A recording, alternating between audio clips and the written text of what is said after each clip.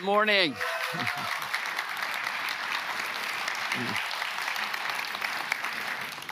It's great to see you all. You know, I'm always honored when the team takes a chance and puts me up on the mound.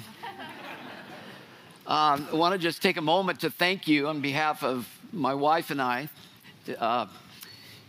for praying for our whole group that was over almost in Israel. And it was great to get home and discover all these messages and people praying for us. And, you know, God answered your prayers. So we had 3 wonderful days in Lebanon. An amazing time meeting the head of intelligence in Lebanon. No idea what was about to happen. And the head of military police in Lebanon and the head of Christian businessmen there in Lebanon to explore what God could do. And then to see Tyre and Sidon area that is really owned by Hezbollah. So we were like Mr. Magoo walking through, not knowing what was about to happen. And then to land in Amman, Jordan, and find out the skirmish has happened. But thinking, well, this is probably just a little thing down in Gaza like usually is going on. And thinking, I told our group, well, 90% chance we're still going in. We go over to the River Jordan. You know, we're 30 feet from Israel with a tiny little river between us, looking at where Jesus would be baptized by John the Baptist and then go up to Mount Nebo to see what Moses saw looking over into the promised land, not knowing that we would be like Moses looking over and not going in. I told our group, well, I still think it's like 70% chance we're going in. Meanwhile, I'm telling a few people on our tour, start Googling, you know, and start asking your friends back here, because you guys had more information than we did. What's really going on and blah, blah, blah, blah. So we go down to Petra. Everybody has the Indiana Jones experience, you know, of seeing the treasury that you welcome. There's, and we come out of Petra, and I said, still 60% chance we're going in. And we go down to Aqaba, which is the Red Sea. And so don't feel sorry for us. It was like La Quinta on the ocean. So it's beautiful, deserty. We can see Saudi Arabia, Egypt, Jordan, and Israel. Israel's just 2 miles away. And there we are. And I say to Dan Anderson, who is organizing our tour, I said, see if you can buy us another night here. Not because it's nice, but time is our friend. In 24 hours, we'll know. And the beauty of it was allowing everybody who was going to be uber disappointed that we didn't go in to be really excited that we didn't go in. And then we had to figure out how to get everybody home because the airlines were jammed or canceled and putting on people on different planes to Qatar, to Dubai, to Istanbul. Just got to get them out and then find their way home. And so here we are. Yeah. It's good to be back. But we hope that everything settles down and that we can take the group and anybody else back to Israel to see what they didn't get to see. But on that note, I'd like to take a moment just to pray for the peace of Jerusalem. It's a very common thing in Jewish circles to pray for the peace of Jerusalem. And if we could do that together. Lord, we pray this day for the peace of Jerusalem. We pray, God, that you would end terrorism anywhere in the world. God, butchery is just never acceptable. God, we pray that you comfort the families that have lost loved ones, that you would Comfort the families who have loved ones from 160 nations that have been taken into captivity. We ask, God, that you would spare lives. We ask, God, that you would end the ongoing animosity and that you would come up with a solution that would be a new day for that part of the world. Pray that the escalation that seems to be happening would not have to happen. And now, Father, we pray that you would speak to us through your word and make us vulnerable to what you have to say to us in Jesus' name. And everyone said, Amen. So I am the richest man on the planet today because here I am preaching and my grandson was on the stage helping lead worship. So are you richer than me? I'm just saying. We were driving by a construction site the other day, and there was a little 2-year-old on a dad's shoulders, and they're watching a bulldozer. And I nudged Dan. I said, look, he's the richest man right now. Look at that. So today we are studying in Jonah chapter 3. And as Chuck Butler, by the way, happy birthday, Chuck. We're studying about repentance. There's 3 things I want to draw your attention to. And I'm thrilled to be able to preach this because your pastor, Pastor Ryan, is passionate about revival. He's passionate about renewal. And this is how it all happens. It starts with repentance. So we're going to look at your repentance, individual repentance. We're going to look at our repentance, corporate repentance. And then we're going to consider what the title of this sermon is, Who Knows? I love those words. They're Hebrew words. Who knows? We're in this dilemma. We're in this hardship. I thought I was going to get a job and I didn't, and we're out of money. Who knows? Let's pray. I thought I was going to get married, but we didn't. Who knows? I thought we were going to have children, but we didn't. Who knows? I thought that there's all kinds of situations we face in life, but God is waiting for us to take that step, to not just bail, but to say, who knows? To take that step of faith. So let's begin looking at verse 6 together, where the king repents. It says, when Jonah's words reached the king of Nineveh, he rose up from his throne, took off his royal robes, covered himself with sackcloth, and sat down in the dust. It's a bit of irony here because the king rises up, and that part we're familiar with. We're familiar with rich CEOs rising up and being important. We're used to politicians rising up and being important, but we're not used to great leaders humbling themselves. So this king holistically repents. He rises up, but the reason he's rising up is he's walking away from the throne. The very thing that says, I'm in charge.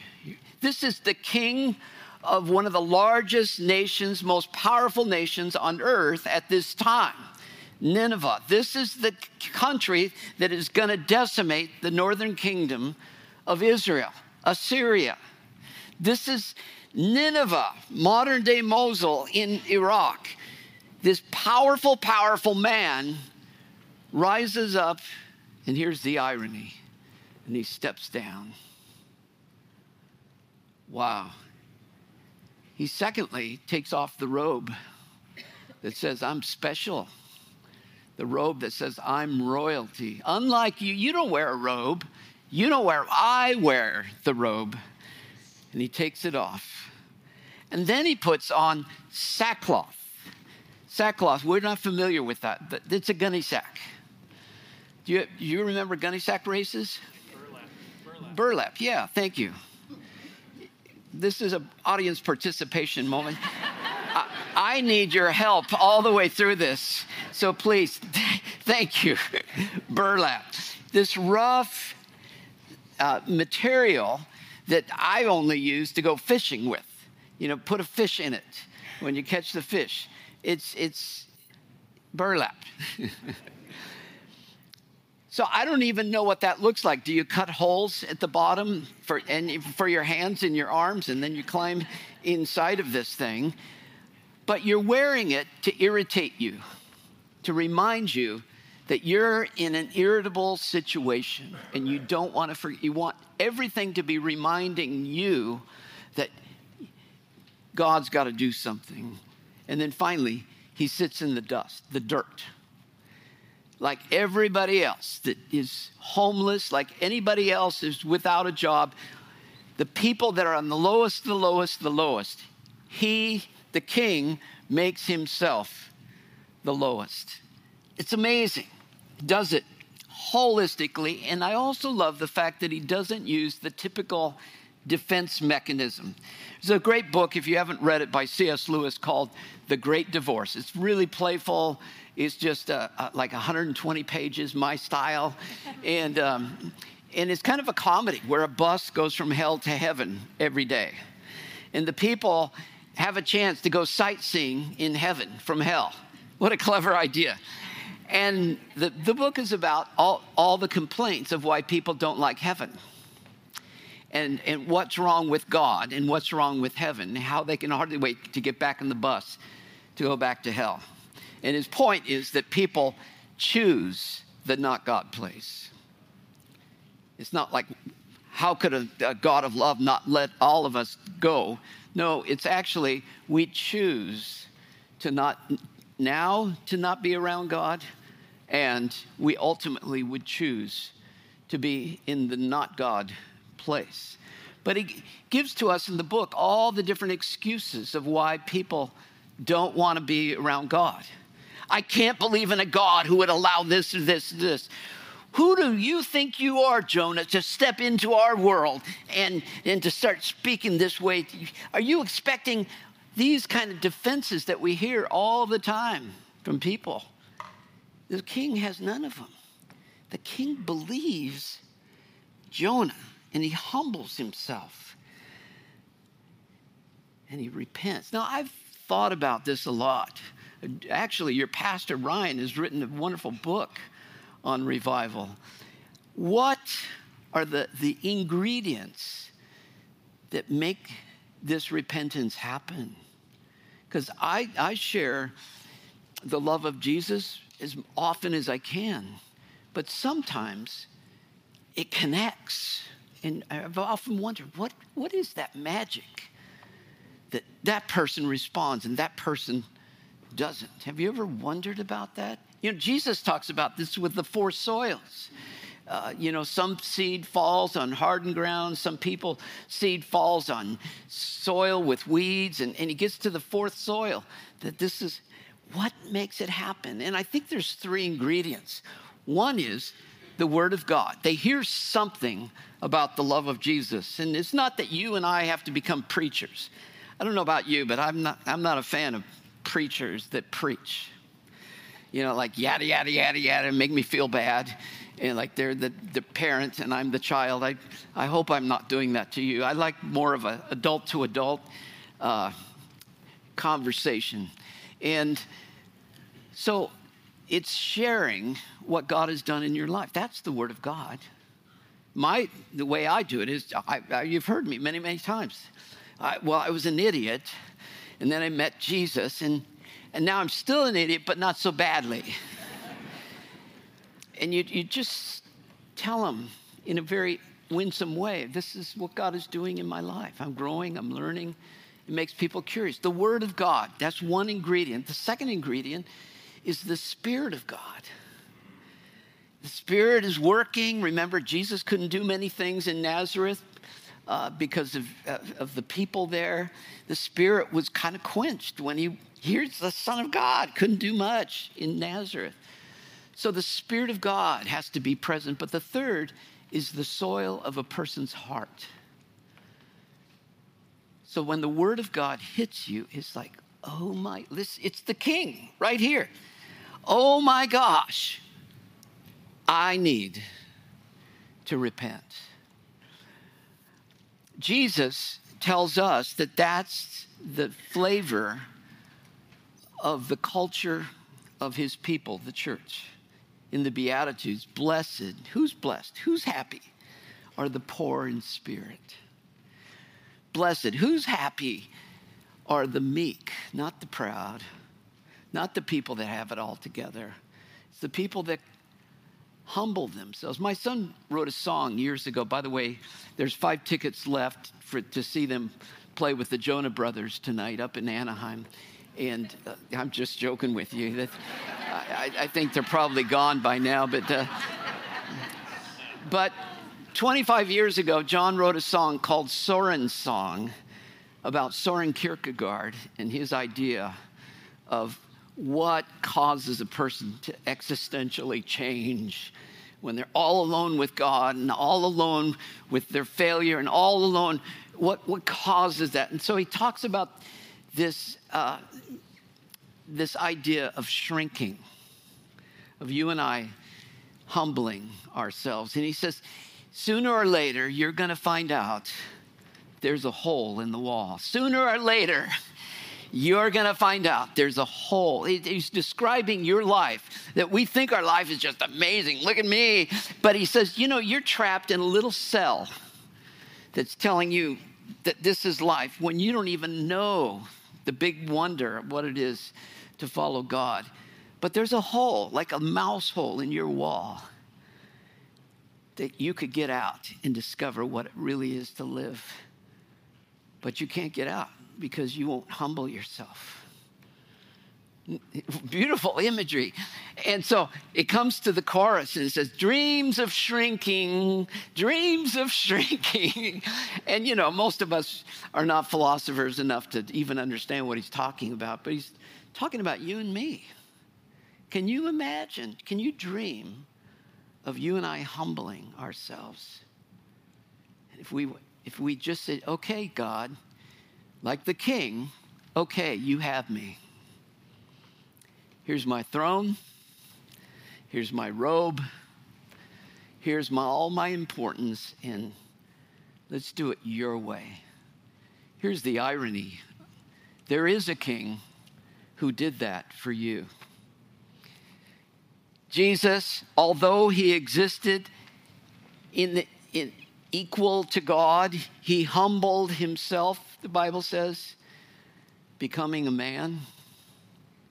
And being found in the likeness of a man, Philippians chapter 2, he humbled himself to die for you and me. He humbled himself again to die on a cross for you and me, so that you and I could know life, eternal life. So it is the kingdom. It's the way it happens, repentance. And so we got to see it in Israel, at least the river, where it all happened, where Jesus humbled himself and went and got baptized by John the Baptist. So the second thing is this corporate repentance. Look with me at verse 7. This is the proclamation he issued to all of Nineveh.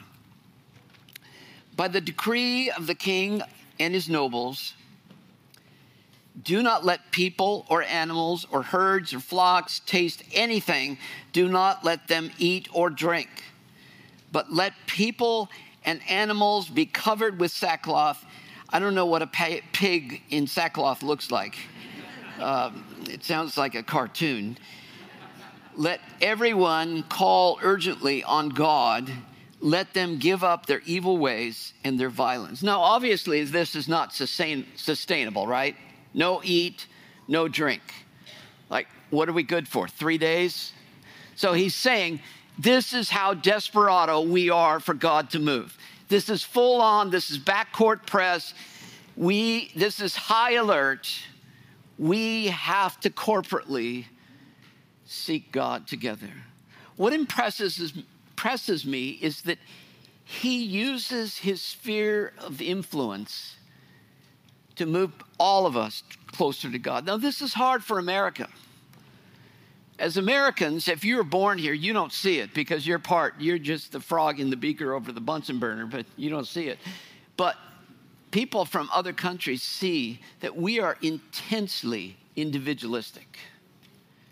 Fiercely, and you're not going to tell me nothing of what I'm going to. If you're going to tell me I need to go south, I'm going north, baby.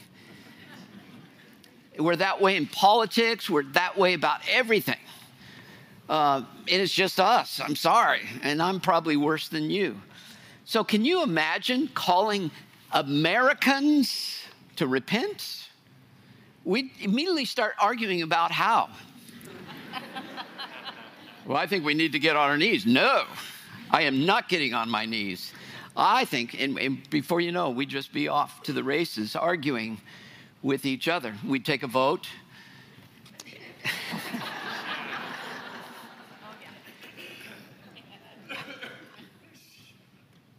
But can you imagine? Let's just think of what if this church decided we need to repent. Let's just take a week to stop complaining about what's wrong with our culture. Let's take a week to stop arguing about what should happen over this and that.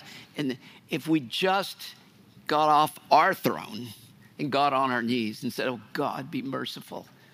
I think a lot about the repentance of America.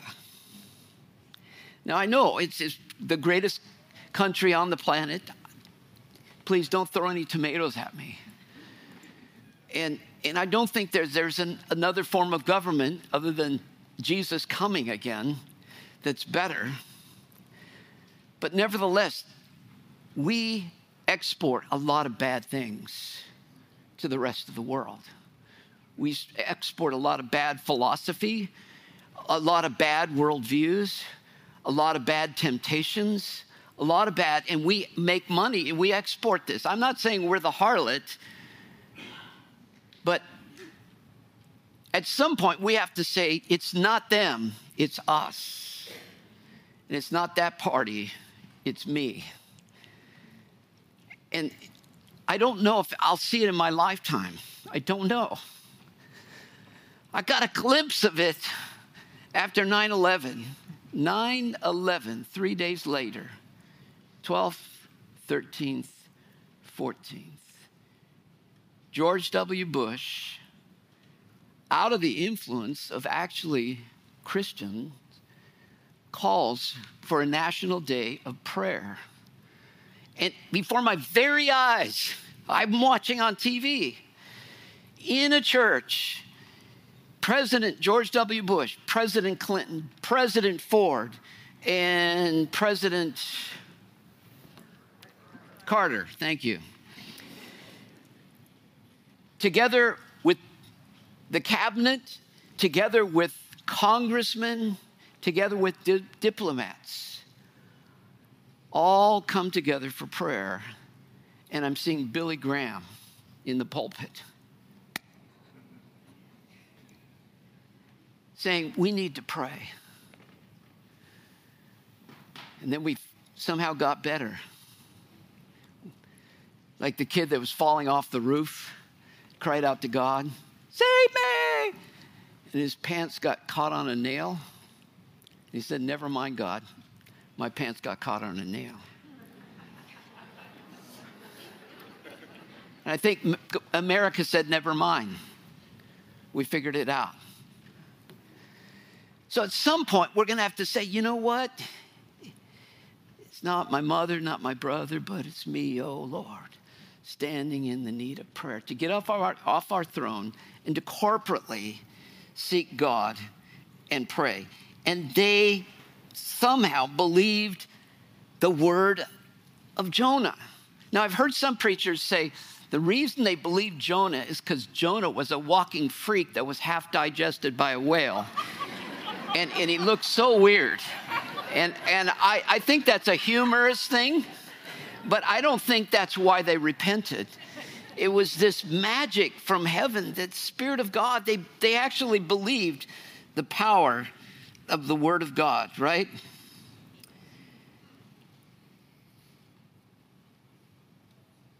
the other thing I want you to see is that in their repentance, they weren't instantly perfect. They just started the journey saying, okay, we're going to repent. There's this God that's angry with our evil deeds. Notice it says, give up your evil ways and your violence. So they started the journey, but we don't know that they're perfect. I want you to see this image on the screen. If you don't like it, just blame it on me. I think it's pretty complicated and amazing. So what you'll notice is the two circles are equal in size. They are identical in size. Nothing to argue about. You're a circle, I'm a circle. Same, high five, circle, boom. So for me, the circle represents Orthodox conservative Christianity. I believe that God is eternal. I believe in the virgin birth. I believe that Jesus is fully God and fully man. I believe that he came, died for our sins. I believe that he's coming again. I believe the Bible is the word of, that's the circle. But notice how different the triangle and the square are. So when the triangle meets the square, the triangle doesn't see the circle. The triangle's ticked off about the square because it's so different. If you really love Jesus, you wouldn't wear a coat and tie to church. If you really love Jesus, you wouldn't be all formal. If you really love Jesus, you wouldn't worship to a pipe organ. If you really love Jesus, you'd just be like me. If you really love Jesus, you would think like me, talk like you'd stop being a square and you'd start being a triangle. I can't fellowship with you and so we get stuck here. So let me ask you, how Jewish did the Ninevites become from this one sermon from Jonah? They were all squares. They probably even didn't agree that there was one God. They probably just were polytheists. They probably maybe had multiple wives. They probably just a lot of bad thinking, stinking thinking, but they believed and they started the journey. And we have to remember that when we share with our friends and neighbors and loved ones, they don't overnight change their worldview. They don't overnight just become you, like you and me. Are you with me? And we have to have that grace to say, okay, let's be friends. Let's start this journey. There is no metal detector that people come through in the door and say, yep, you voted this way, you believe this, yep. And then the person that comes in that thinks wrong, come on, we got to frisk you. Something's wrong with your thinking.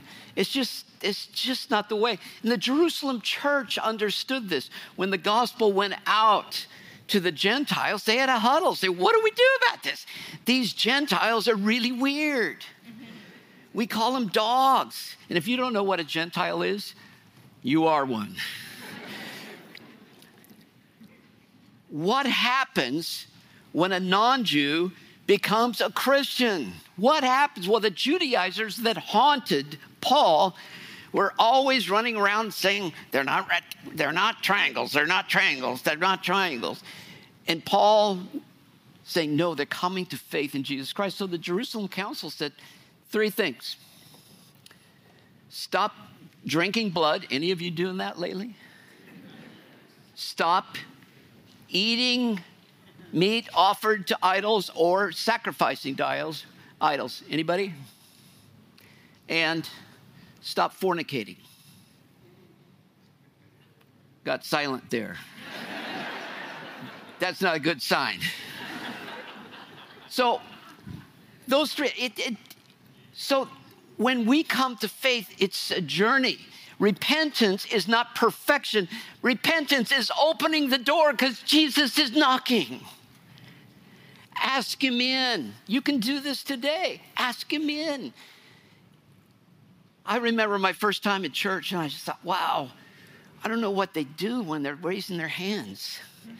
I was looking to see if there's strings attached, like, mannequins, something. What? I don't understand what the meaning of, is there helium in their fingers? Why? And then they'll put it down and then they'll be singing and just, I just didn't get it. I didn't know it was a symbol of worship and surrender and all of that. So we don't change over. My dad became a Christian. My mom invited me into her bedroom at dark 30. And my dad was a CEO. He was a Berkeley grad. He was the man who said to me, where did I go wrong that you would ever become a Christian? And now my mom is inviting me into their bedroom. And I walk in, and there's my big dad sitting Indian style, sobbing. My mom says, your dad wants you to lead him in the sinner's prayer. I thought, he's a Ninevite. There is no way. And for 2 years after that night, I didn't believe that he was a true Christian. I thought he was up to something. He's coming to church, but he can't become a Christian. And I watched him begin to tithe. I watched him begin to change. I saw him begin to treat my mother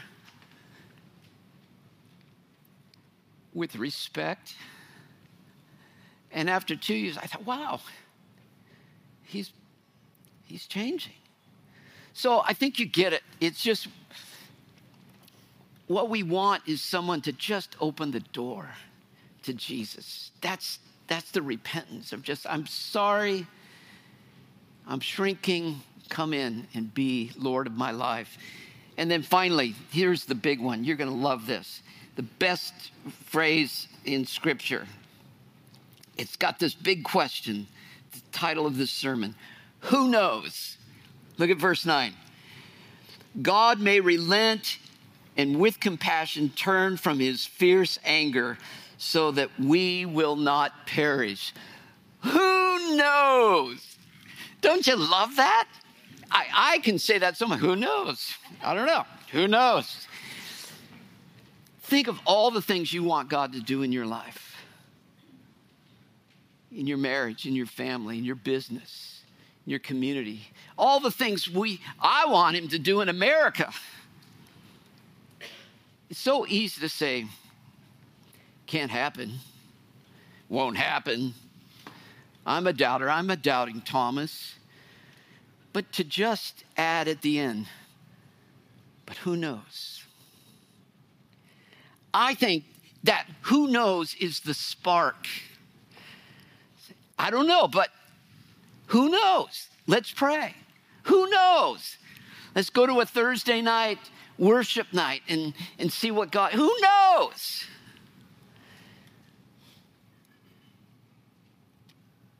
I looked this up.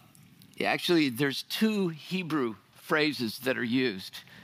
One is what if, and the other is who knows. It's so funny when you look words up and they say, that's what it is in English, and that's what it is in Hebrew. But it's used 112 times in the Old Testament. And I realize it's the story of the Bible. Abraham, the angel comes to Abraham, says, I'm going to destroy Sodom and Gomorrah. And Abraham says, but what if there's 50 righteous? Would you destroy the righteous with the wicked? No. But what if there's 40? What if there's 30? What if? And he whittles them down, 6 what ifs to get down to 10. Middle Eastern bartering. And God says, I won't destroy.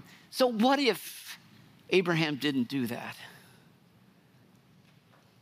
And it goes on and on and on. It's Mordecai to Esther. But what if God has put you in this position for such a time as this? It's Jonathan to his armor bearer. God is not hindered by many or by few. It doesn't need an army to destroy the Philistines. What if? and they step into this moment. It's all throughout it's Hezekiah and why he lived another 15 years. It's over and over and over again, because life is the way it is unless God intervenes. Yeah, you probably will be an idiot the rest of your life, but what if? Yep, probably nothing good will happen in your life unless, but what if? And you realize it is not only the story of the Bible, it's your story. You said, what if?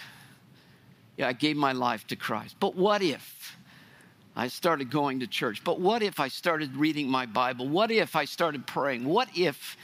And the magic begins to happen, right? My favorite story is, you're still there, right? Let me know if I talk too long. I just saw the time. I think I talked too long. Abraham says to Israel, I don't know if God can forgive this.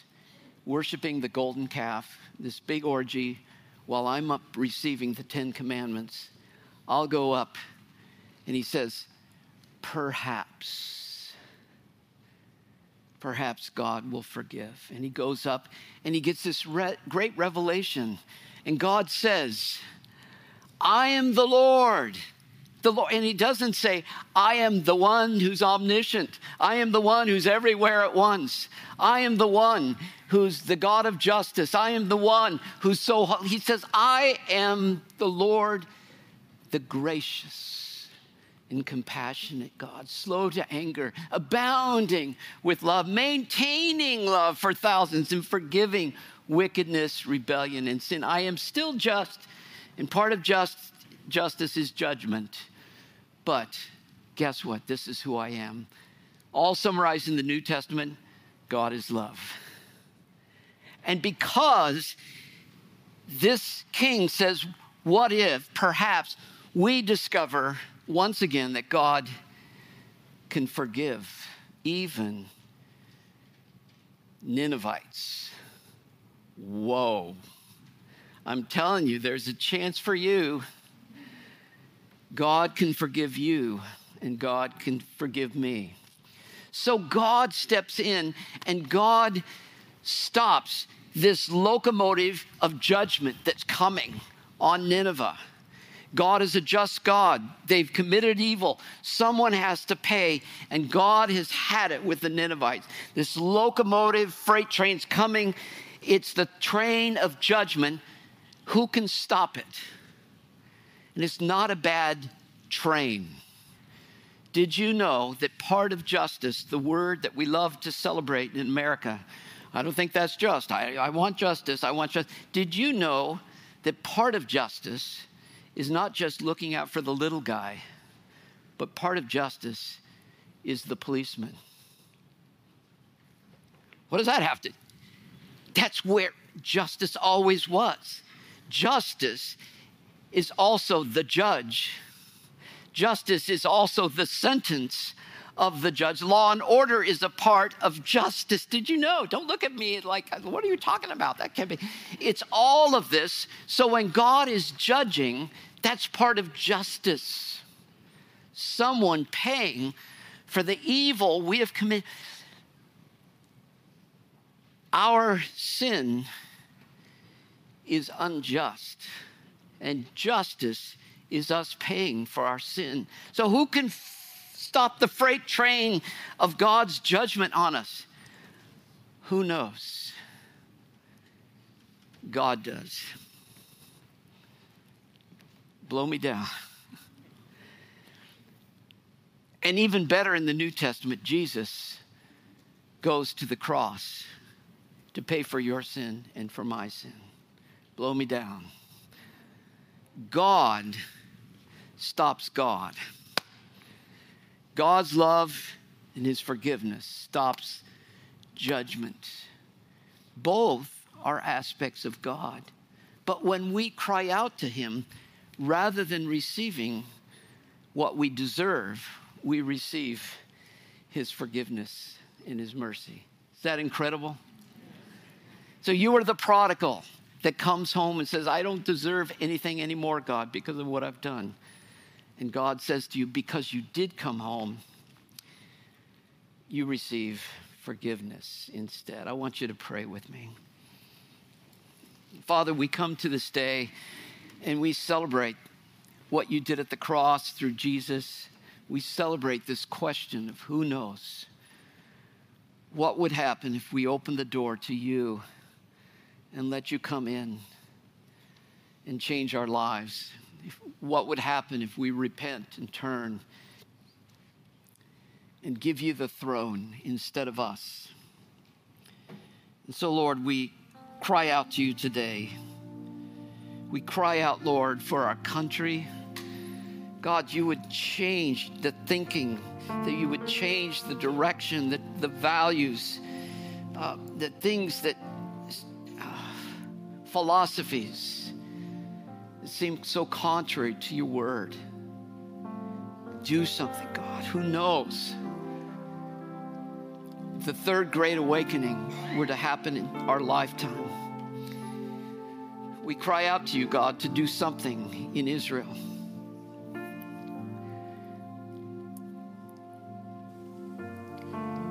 We cry out to you with our own lives. Lord, some of us can remember a moment in time where we actually did repent. We actually surrendered our life to you.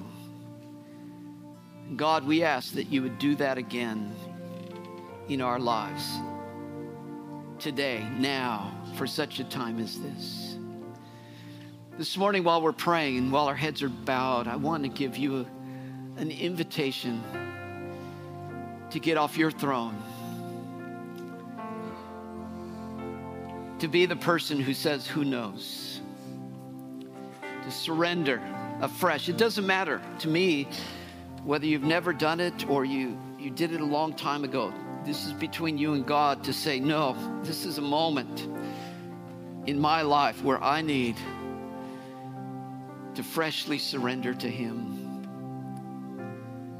If that's you this morning, just raise your hand wherever you are. While the rest are praying and eyes are closed, I just want you in this moment to raise your hand. I see you way in the back and I see you right here. And if you look up at me, you'll see me pointing to you. And yes, thank you. You and you and you. And you back here, thank you. And you over here, thank you. Yes, I see you right back here. And way in the back, thank you. And over here, thank you, ma'am. And over here, thank you, ma'am. And over here, sir, thank you. Thank you, ma'am. Yes, thank you. One over here, thank you. Yes, thank you. You can put your hand down. Did I miss you? Over here, thank you.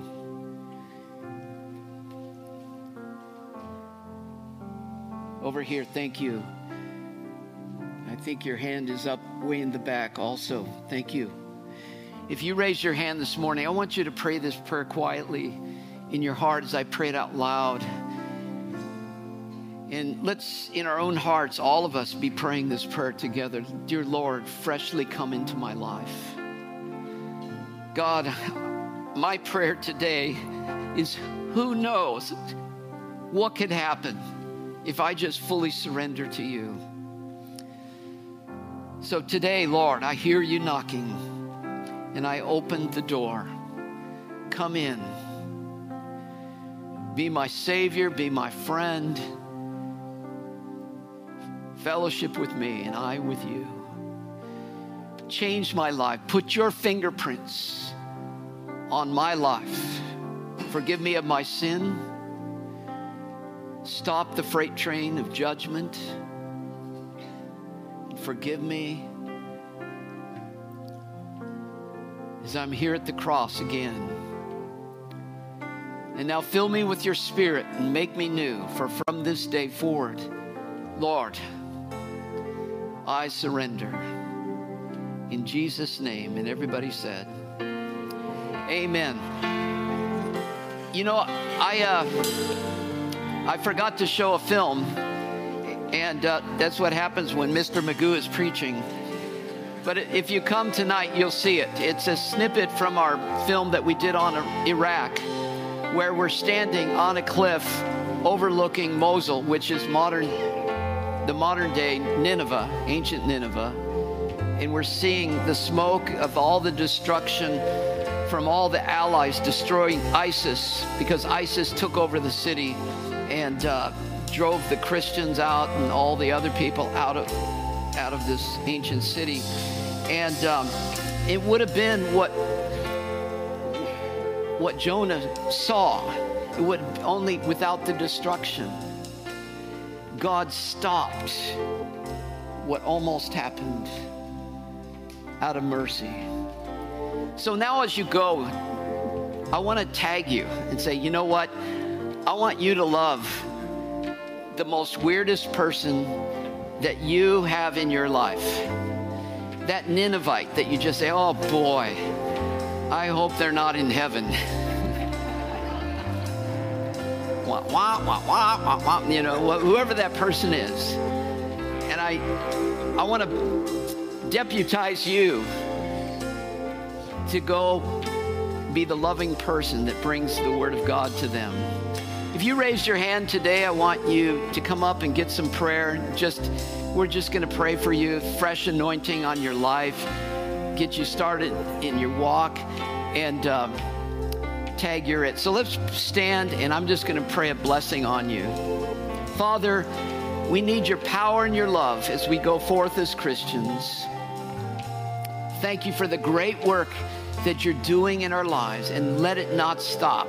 Let it spread across this nation in Jesus' name. And everybody said, amen. God bless you guys.